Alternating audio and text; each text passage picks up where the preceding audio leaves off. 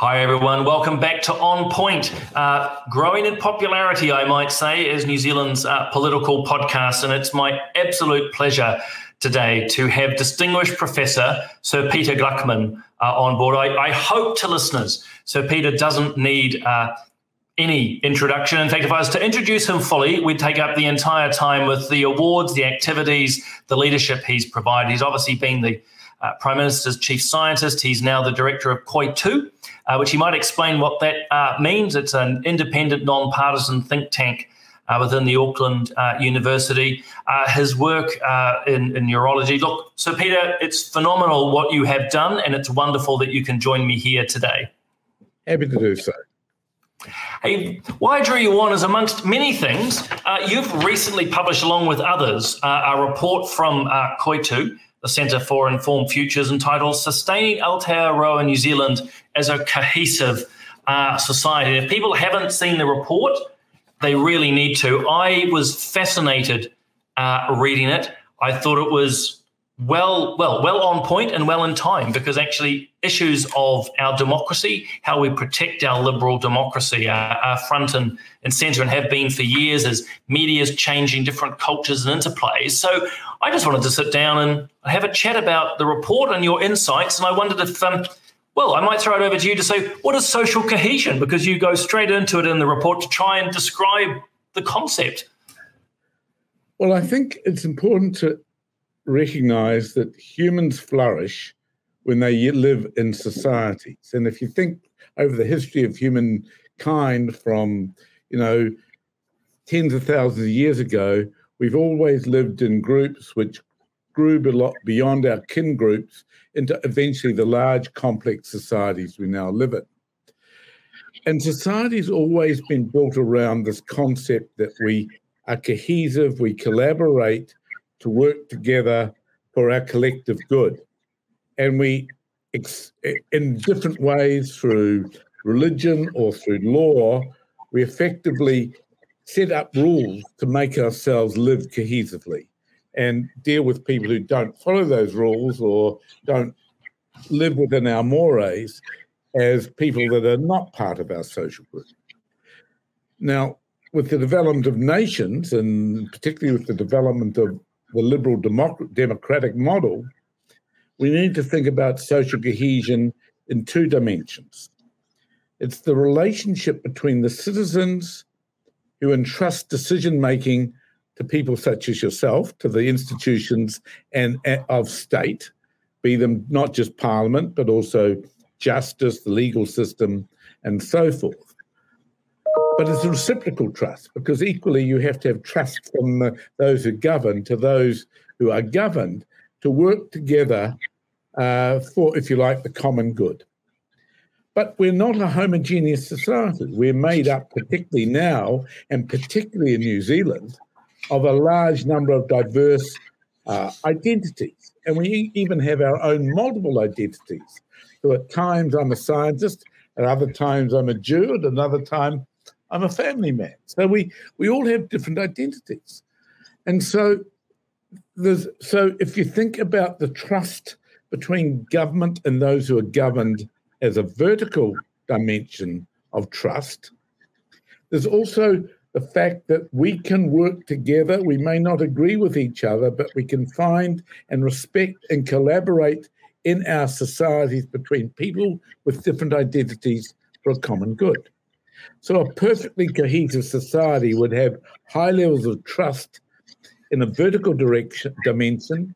It also have a high level of trust and cooperativity between people who, by definition, will not have the same values, not have the same identities, not have necessarily the same understandings, but can nevertheless, and will not agree on everything, but they can find a way to live harmoniously and constructively in a society together. Now, that's the ideal, and clearly no modern society gets to that singular point. But New Zealand has been, relative to many other advanced countries, a relatively cohesive society. We in the Scandinavian countries, you might see, as being the examples of how a liberal democracy can work to be rather cohesive. And to be frank, that's been one of our greatest assets. I mean, we thrive when we are cohesive. But it's never going to be perfect. And I think as we've come to understand our history better, we see there are people who feel that the society has not worked for them. We've also seen the polarizing effect of social media and misinformation and so forth, which pull people apart rather than pulling people together. And there are psychological mechanisms that will describe why people get pulled apart by my misinformation and social media. And so we can't take social cohesion for granted. We have to work at it. And the basis of our society is changing, not just because we've become more diverse, not just because we are confronting some of the errors and the disadvantages of our past, not just because we're facing rapid new technologies, but also because the expectations of people for higher qualities of life are there for everybody. So there's many different pressures on all of us. And I think one of the things that we are seeing, and I don't want to directly relate this to what's been going on in the last 2 weeks in Wellington or in front of the Parliament in Wellington, but we are seeing pressures that come and start to pull us apart. And I think that whatever the motives, and they're very mixed and in some cases hard to understand, the motives of this group of people, what they fundamentally show is there are people that don't have high levels of trust in the elites of society, be them politicians, be them academics, be them scientists or other professionals.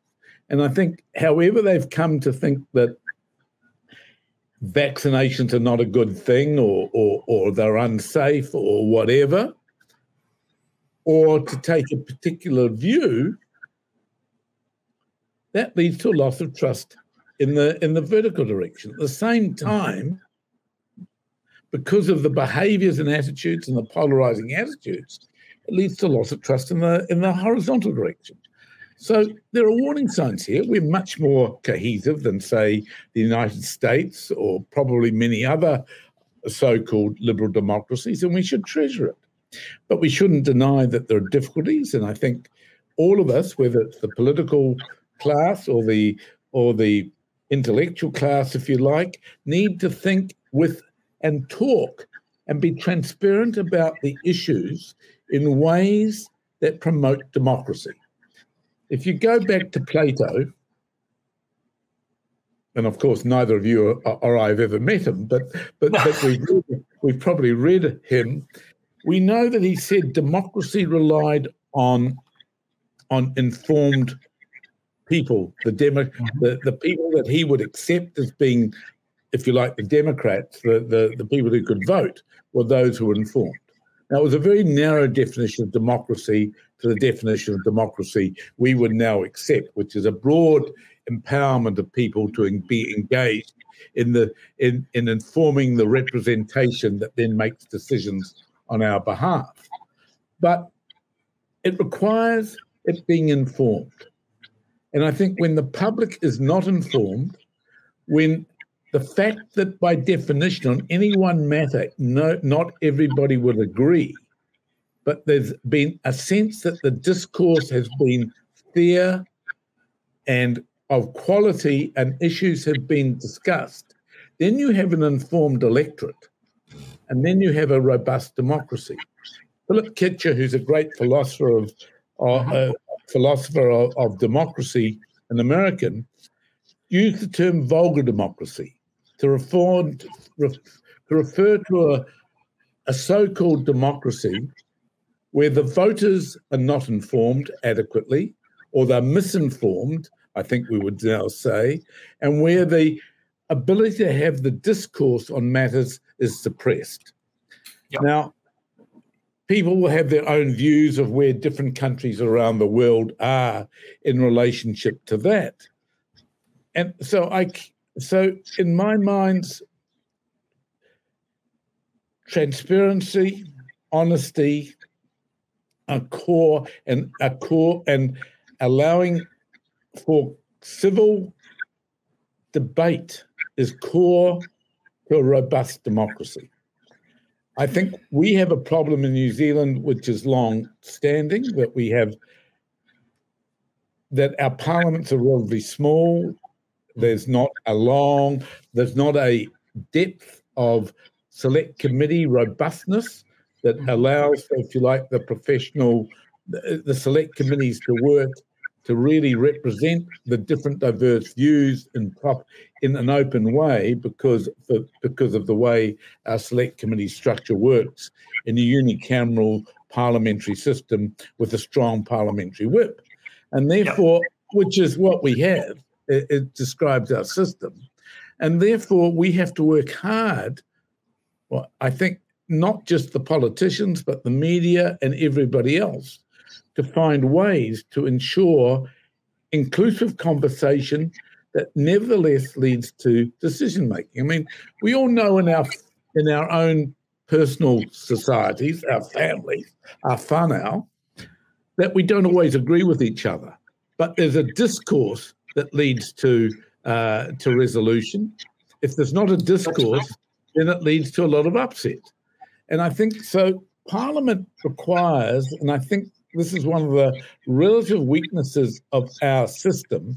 I'm not talking about the individuals in it, who I think by and large, having worked with all the political parties in the House, are full of good people who want to do good things by the citizens of New Zealand. But the good things by the citizens of New Zealand require that the citizens feel that their perspectives have been discussed and heard, and then when the system of representative democracy and deliberative democracy opines a decision that they might not agree with, they at least feel that the system has been robust. And if you look back at the history of Westminster parliaments, of course, that's the whole point of the first, second, third reading debates. The whole way was to try and force that, but was to encourage that. But as it's evolved over time, I think it's become more set piece than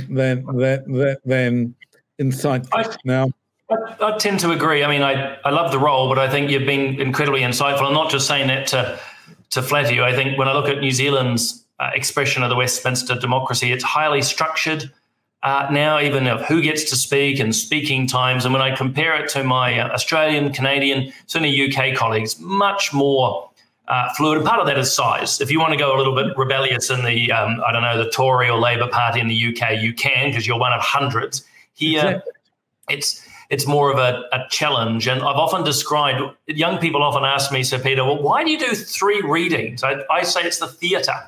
It's the theatre of democracy. It gives that legitimacy. And I think you're right as well. It's one of my worries, being part of the political class, that the legitimacy of what we do in Parliament is not as well understood anymore. People don't often feel they get to have their say. And they're saying that in media as well. They don't always feel they're being represented. They don't always want to win, but they want to be heard, and they're feeling that that's not coming across. And, I wrote recently, and I still think that the Epidemic Response Committee, which was set up early in the pandemic, was the most brilliant illustration of what a good modern democracy could do. Because there you had hard decisions having to be made in a hurry, but rather than the select committee process being controlled by whichever party was in power, it was in fact set up in live time on television, with the chair of that committee being actually from the opposition, not from the governing power, with the interrogation of hard issues like the issues I remember around what authority the police had, what were the authority the Director General of Health had. This was all around the time that we were closing the borders for the first time. We were bringing in, I thought it was a brilliant expression of how you could give comfort to the population that hard issues, because let's face it, every decision a government's made around COVID is hard.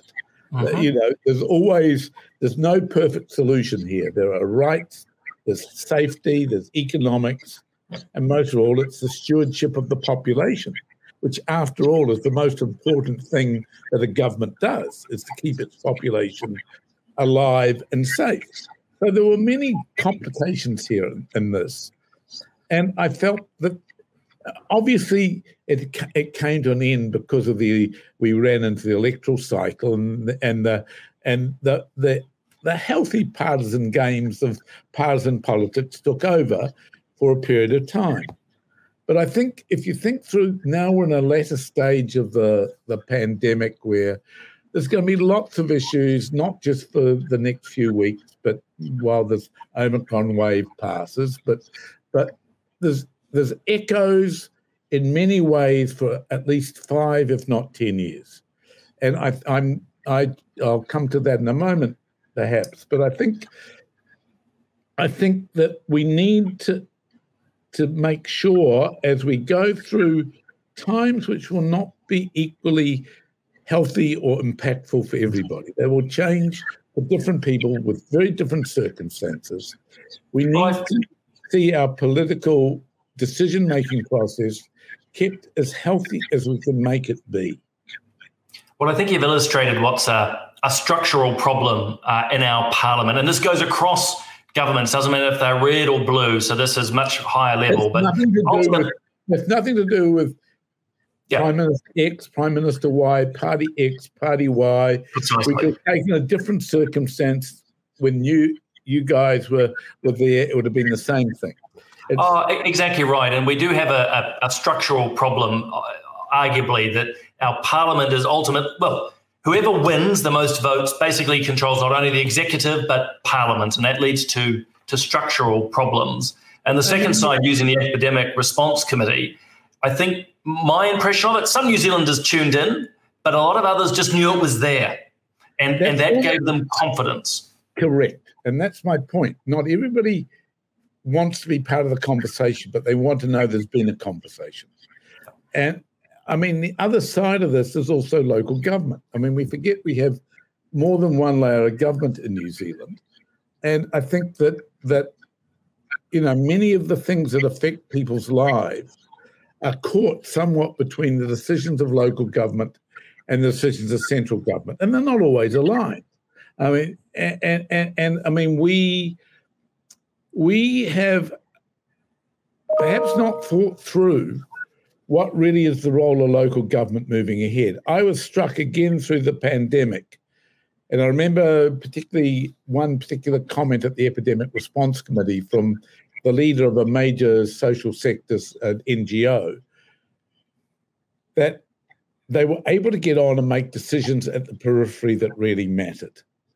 And I think that, and I think there is always in a small country this view of centralising, but I think a democracy works best when people feel they have empowerment and agency, and that happens the more you devolve decision-making peripherally on the matters that should be devolved peripherally. You're clearly not going to devolve peripherally a decision whether to withdraw a Russian ambassador,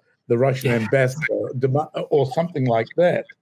Yeah, well, they talk about that as the principle of subsidiarity. Well, some I would. That actually, you take control of certain portions of your life, and then it's delegated out, if you will, the higher or the broader it becomes. Again, without getting into the detail, we're doing work with the Auckland Unlimited and the other Auckland City Council agencies on the long-term future of Auckland.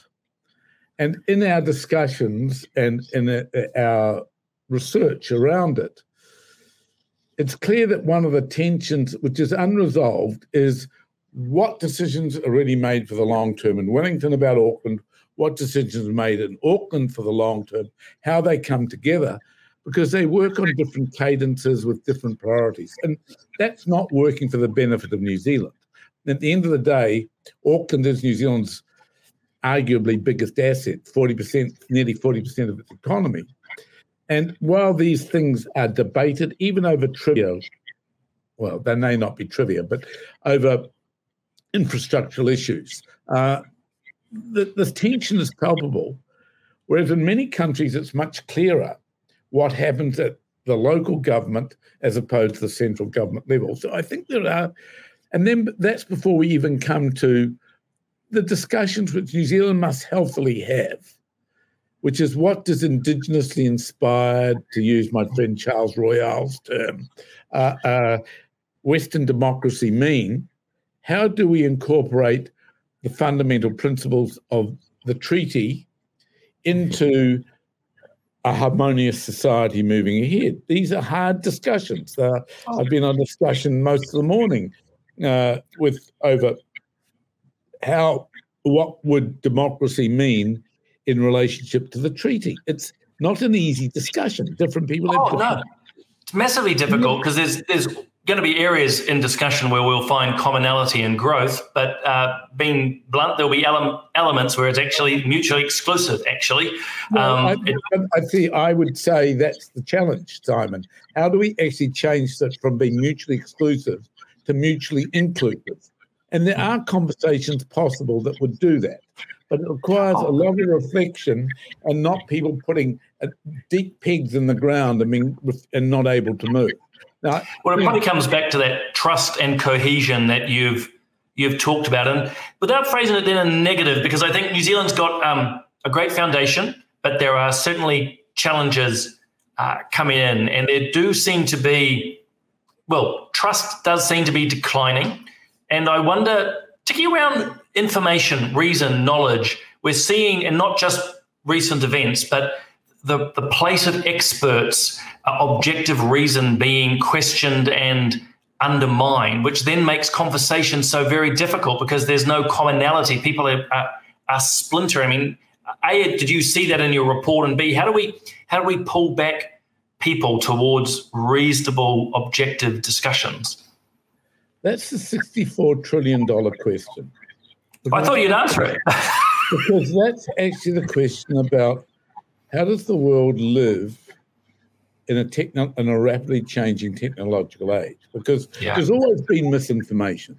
There's always been people in power elites who've manipulated information or filtered information to influence their positioning.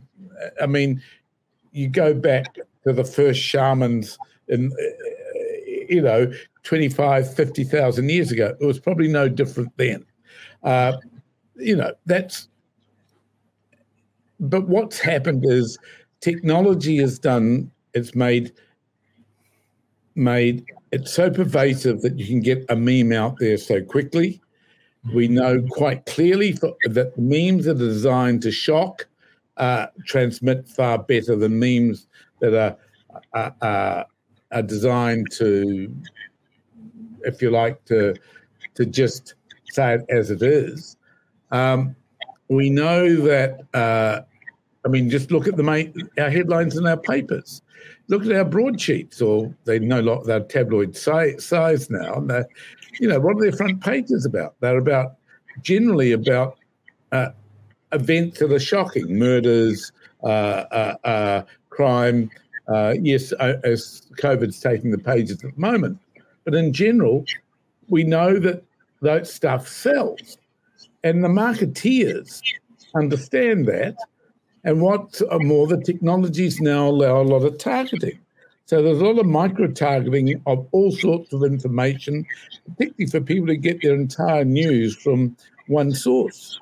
And so we have a real problem here that society has not really worked out how to live with very pervasive technologies which involve filtered information. Now, we can talk about it. People talk about is Facebook a publisher, is it not a publisher, et cetera, et cetera. How do you assign what's real news, what's a fact, and so forth. It's really hard. And what we're seeing is in a post-Enlightenment age, this blurring of emotion and reason to a greater extent than we've seen for a long time. Now, we all have emotions. We all have biases. We all look at anything through the framing of our biases. I mean, that's just part of being human.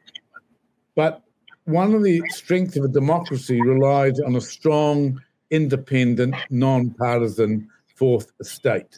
And again, in the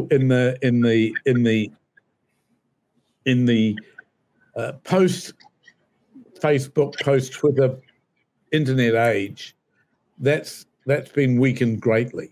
And so absolutely. And so, the fourth estate has a meaning. If you think about it in historical terms, it was there to keep the other estates honest. And so, we have to rethink how we actually protect information, and that I think comes back to there may be technological solutions, and I'm not a technological guru, but I know there are people who think about that a lot, but people haven't found a way through it. But the real solutions may well be what you've referred to in passing earlier in this discussion, and that is, what are the skills that a young person, anybody needs to have, but particularly going ahead in this rapidly changing digital technological age. Also, the kids born now will many of them, most of them, will be alive in the 22nd century, and we need to think through what are the skills. The education system is fundamentally built around a model of transferring facts to people. Yes, it's evolved, and I don't want to denigrate what many teachers are trying to do. But we need to think a lot more about what are the real skills that the education system and society needs to assure that the young people being born today will have in 20 years' time. And I think there's a consensus emerging. It's skills of critical thinking, it's skills of empathy, and it's a broader range of literacies than just numeracy and reading and writing. Civic literacy, it's fiscal literacy, it's a little bit of social literacy and so forth. And now that's a hard discussion to have because, again, parents have a view from their own experience at school, which was in a different time, which was very different. Well, even the interplay between the parents and the state, as in at what point does, if you will, the community or the state educate the child versus the parents? Where are those roles? And look, I think education's one of the critical ones. Love our educators. My wife's a teacher. A lot in the family, they do a great job. But imparting the ability to work through knowledge, or to knowledge actually, because people, I think these days, mistake information for knowledge. We've got tons of information, but we're not necessarily knowledgeable. I think we have to have a deep rethink. What is the purpose of education? In a very different world where the social circumstances and the family arrangements have changed quite a lot, we need to think it through. For example, we've seen a 2 to 3-fold rise, depending on how you look at it, in the loss of mental well-being in young people in the last 15 to 20 years. Now, that's not due to disease. That's not that there's more people with psychological disease. It's clearly that the environment they live in and the way they've developed are now mismatched to have the psychological resilience to deal with the pressures which are much greater than they were for me when I was an adolescent. Some people still think I'm an adolescent, but that's beside the point. And clearly the education system is going to have to take a greater role in that. Already the education system is trying to help a lot in that area, but we need to think through a lot more, for example, about particularly the early years. What's the role of early childhood education? How do we make it actually equip the child when he reaches school able to learn? It's not that the child needs to be able to read Shakespeare when they leave kindergarten or do calculus when they leave kindergarten, but it is that they need to have the social, critical thinking, executive function skills for them to thrive in a structured learning environment. And those are the things that we need to think a lot more about, and that's an area where Koitu is very active. Well, I think it's where it's desperately needed, actually, because I can say from my own side, it's not alone to me, I hope, but you're so busy chasing your tail on whatever sort of the topic du jour is that you're not actually taking the time to think through the bigger and wider issues. You try, but actually those robust conversations, say around education, what does education look like in the future, are not often being had without being controversial. We get caught up in very particular issues of the day. So, I don't know, New Zealand history curriculum, or whether or not we should be doing financial literacy. I mean, it's good to have those, but they need to be situated in a much bigger, wider and deeper space. So that's why Koitu was set up.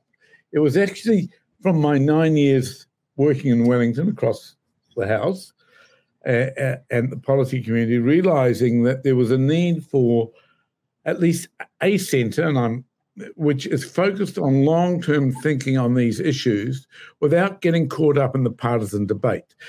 At the end of the day, politicians make the decisions on behalf of society. That's what how democracy works. But what we can do in Koitu, and what we're trying to do, is produce summaries of knowledge and reflection that will assist the policy community and the political community of all the political parties in thinking through what does the future hold, because we have the privilege in Koitu of being able to look 5, 10, 15, 20 years ahead, where in fact the politicians, and to be fair, the policy community, is largely hijacked by the realities of here and now. And so that's not critical of the politicians, nor of the It's the reality we face. It's the reality. And so what is the role of a university? What's the role of a think tank? Universities have broader roles, but a think tank's primary role, particularly if you declare, as we have, our focus is non-partisan, deep thinking on the long-term issues affecting New Zealand and New Zealanders, what our role is to help provide thought pieces and thought discourses to help ordinary citizens, as well as those in privileged positions in policy or politics. Well, it's something I think New Zealand's lacked for a while. When I look at, again, not to always fall back to the UK, but I am always in admiration of how many think tanks say non-partisan, partisan, but it's a whole, if you will, a sea of thought, which you can bathe in. I'm probably pushing the analogy too far, but we don't generally have enough here. So I was thrilled when Koitu was set up. Yeah, well, I mean, it's an important contribution we can make, and not everything we will say by definition will be right, and not everything we will say will necessarily be agreed with.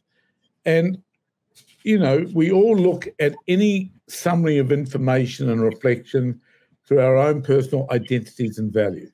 What we've worked hard to in Koitu is create mechanisms where we can actually get beyond individual views and get to a collective view of what are the big things we should be thinking about. And frankly, getting back to the start of our conversation, protecting our asset of social cohesion and recognising that it is fragile. 20 years, if we look at UK, for example, would we have thought it's as fragile as modern politics have shown it to be? Probably not. And so I think we need to be honest. I mean, the first part of fixing a problem is to recognise the problem, to use the old cliche. And here I think it's easy to say, we don't have a problem. Well, we don't have a deep problem yet, but we could have, given that we have climate change, we have risk of future pandemics, we have increasingly diverse society, we have issues of growing economic inequality, we have issues of intergenerational disadvantage, particularly for Maori people in New Zealand. We have issues of people who are still caught, understandably, with historical grievances yet fully to be resolved. All of these are part of a healthy democracy if we discuss them. They're not part of a democracy. They're not a healthy democracy if we don't discuss them. But we mustn't too quickly fall into the activist polarized discourse rather than saying these are matters which are long term. They go beyond political cycles. they go beyond. There are some core things we need to resolve. I mean, the Climate Change Commission is a good example of a step down that road. The Infrastructure Commission might be the same once it gets horsepower. But we need much more of this. And my focus is the social domain, because at the end of the day, he tangata, he tangata, he tangata. The people, the people, the people. And that's really what New Zealand is. It's 5 million people. Well, there was, because I'm conscious of our respective times, there was one fundamental question which we're heading to, well, I wanted to put to you. Well, actually, one's the statement, one's the question. The first is actually, and it's only my belief, New Zealanders, but probably across the Western world, in particular the liberal democratic world, takes democracy for granted. It didn't just appear. It doesn't just exist because we had nice thoughts. It actually takes a lot of work and effort and shouldn't be taken for granted. But the question I had as I read through your report was, it is how we, in a sense, bring people together, because at one level, cohesion requires, not we all think the same. I think listeners need to be really clear about social cohesion is not us all sort of in one demiological way forward. But in some ways, modern New Zealand society is becoming fractured as we end up, and it's my term, identity politics, the stressing of your group, your tribe, your identity, who you are. There's a fracturing. You've talked about, and I would too, of the changing in family relationships and structures. So at one level, we're fracturing. We're actually individualizing people. And yet at the same time, we're saying, hey, we have to be a nation state, one group, not one thought, but one group. I mean, do you see we've got things pulling in opposite directions? That's the origin of this report, of course. I mean, I come back to my first statement. We evolved to be social animals. We live in social groups. We're healthier in social groups. Our satisfaction comes from social groups. Whatever culture you come from, whatever religious belief you come from, when you look underneath it, the laws and mores of that culture or religion or state are about, or at least the democratic states, are about cooperativity, about protecting cooperativity between people. And our health, and there's good evidence about this, our mental health depends on that cooperativity. And so I think that without overstating it, we need to think about what the structures of New Zealand society and democratic discourse are like now, because they're different to what they were 50 years ago. And we need to think about not falling into the trap, which is there, and we're seeing this in some Northern Hemisphere countries very much, that there's a slide towards autocracy. And I think democracy in the minds of Plato, admittedly in a very different environment, which was more about privilege, but certainly in the minds of modern liberal democratic thinkers, is about informed people who govern being transparent in relationship to them and engaging in the right discourse civilly across areas that will, by definition, have disputed views by different groups in society. Well, I think it's one of the reasons amongst many people end up going down the rabbit holes of crazy or conspiracy thinking is they've lost trust. They don't feel there's an avenue. So it's how we empower them. And it's interesting you've mentioned Plato twice. He would certainly say you don't want autocracy, but on the flip side, you don't want a mob rule either, sort of an anarchic structure. He says it is very much an informed populace. And I thought, actually, as we wrap up, you might have a comment or not on this quote. It actually comes from C.S. Lewis, and he's saying that societies always try to avoid Aristotle's question of whether democratic behaviour means the behaviour that democracies like or the behaviour that will preserve a democracy. For if they did, it could hardly fail to occur to them that these need not be the same. And I think it's one of the great tensions that democracies have, what they like versus what preserves them. Well, I think, of course, Aristotle and Plato were talking about a very different view of democracy and who participated in it to what we do now. So we've got to be careful in the extrapolation too far. But in fact, the point that Aristotle's making in that quotation is precisely the point. You can have the image of democracy, but don't actually have the reality of a true democracy. And, you know, I think New Zealand's done proud across both political parties for a long time. Let's not squander it. And the environment is much harder because of the shorter news cycle, the internet, the social media, the misinformation, and so forth.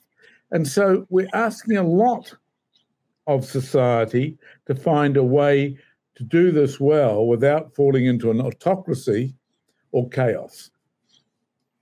Which is exactly what we want to avoid. And as a politician myself, the red light goes off when I see people, disengaged, going down false alleys, those rabbit holes. And we are seeing, unfortunately, more and more of that distrust of our traditional institutions, be it from academics through to churches, whatever. All of that break together. That's a red light. And also you mentioned too, and I better wrap up in a moment, but the post-enlightenment, which is something that gets me too, where reason is now trumped by emotion, ideology over, if you will, tradition. And you're going, okay, we need to take a pause here. How do we re-engage people into their community that they feel heard? I mean, let's be honest. Reason will always be not over trumped by emotion, but emotion is part of being a human. So we shouldn't, and I'm the last one to argue that science, for example, has all the answers. It doesn't. There are many things that we have to, based on very different concepts, values, and so forth. But we are at great peril, great peril, if we don't accept what is empirically true or empirically known. I'm not sure about the word truth, but I think when we dispute the basic facts, a vaccine reduces the risk of death or dying from the virus. When we dispute that basic fact, we're in real trouble. And that would take us down a whole other line, but I agree with you. Empiricism, without nuance, is really important. We need some basic point to begin the dialogue. But on that, we better close up. I am so grateful, Sir Peter, you've made your time. Can I encourage listeners to look up the work that Sir Peter and others are doing through Koitu, to look up this report on sustaining New Zealand as a cohesive society. Look, Sir Peter, grateful for all the work and contribution you make to New Zealand. Just thrilled that you had the time to join us on Point today. My pleasure, Simon. Please look at the website is www.informedfutures.org. I will make sure to put that into our links as well and encourage you for people to engage, because that's how we're going to move this great country forward. All the best, Sir Peter. Thank you. Thank you.